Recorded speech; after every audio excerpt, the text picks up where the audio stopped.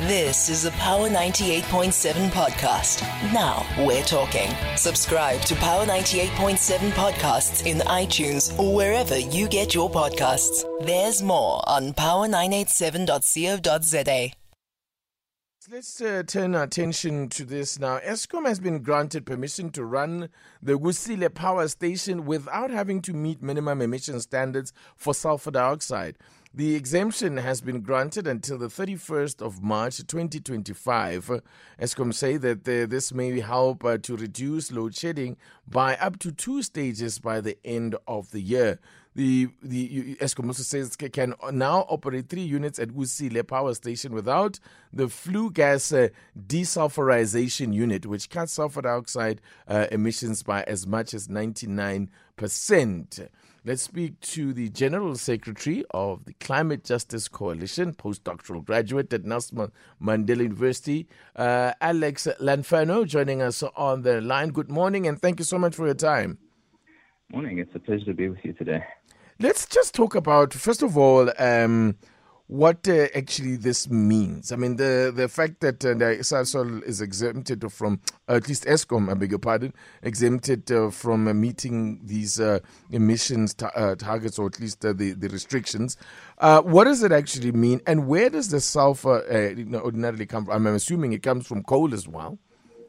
Yeah, so basically what it means is that these technologies that are supposed to clean up the smoke from burning cars that comes out of the chimney are not going to be installed in those chimneys, right? And so that means the sulfur dioxide that's created when you're burning coal is just now going to be going freely into the air. And now Eskom's already one of the biggest sulfur dioxide polluters in the world, and so this is meaning that it's going to be even worse. And that means that communities in the area are going to have their air polluted.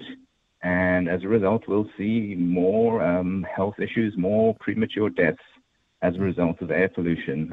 So basically, we're kind of sacrificing the health of nearby communities in the name of trying to, have a quick solution for Kusile.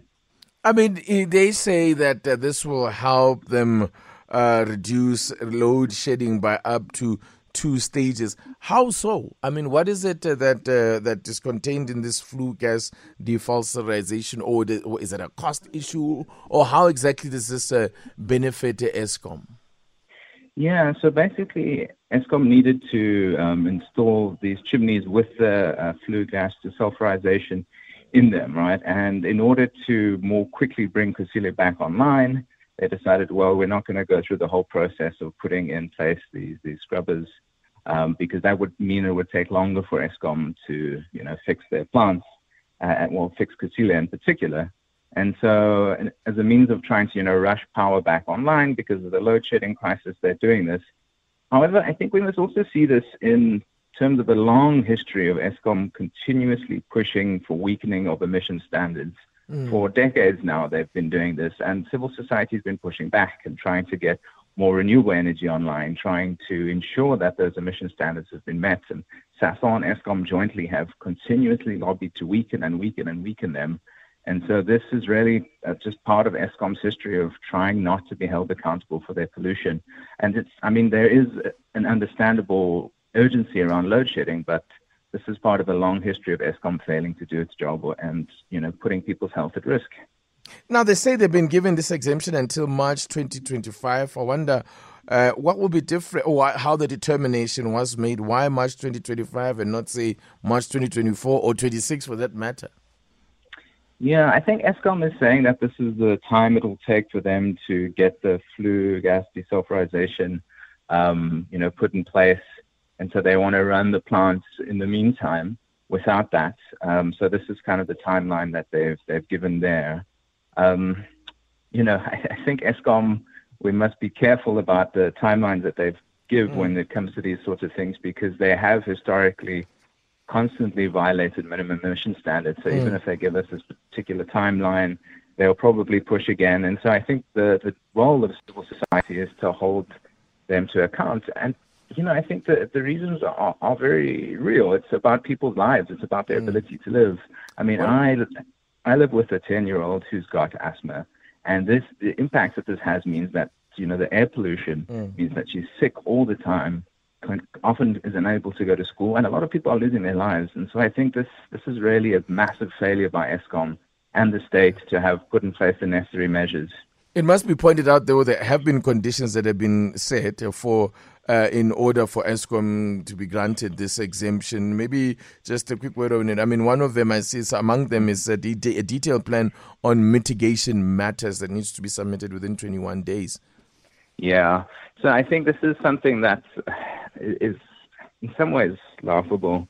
The mitigation measures are to try to provide people with screening of their health and to try and give them access to public health systems. But many of those public health systems in the area are in a very, very dismal state already. And the thing is, there's only so much you can do. If people are breathing in polluted air, they are breathing in polluted air.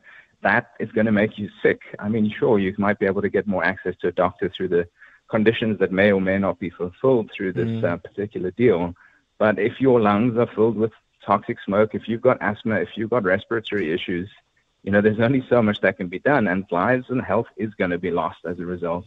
And so, they claim they're going to do their best, but the best would be not to pollute. The best would be to have these technologies in place. I can see that Eskom is in a tough position. They need to bring power online. And this is, from the failures of the state for many years to bring new renewables and other factors on. So, yeah. All right. Alex, thank you very much for talking to us. I appreciate it. Thank you for having me on. Alex Lanferner is the General Secretary of the Climate Justice Coalition and talking about the exemption that's been granted to Eskom now. You've been listening to a Power 98.7 podcast. For more podcasts, visit power987.co.za or subscribe wherever you get your podcasts.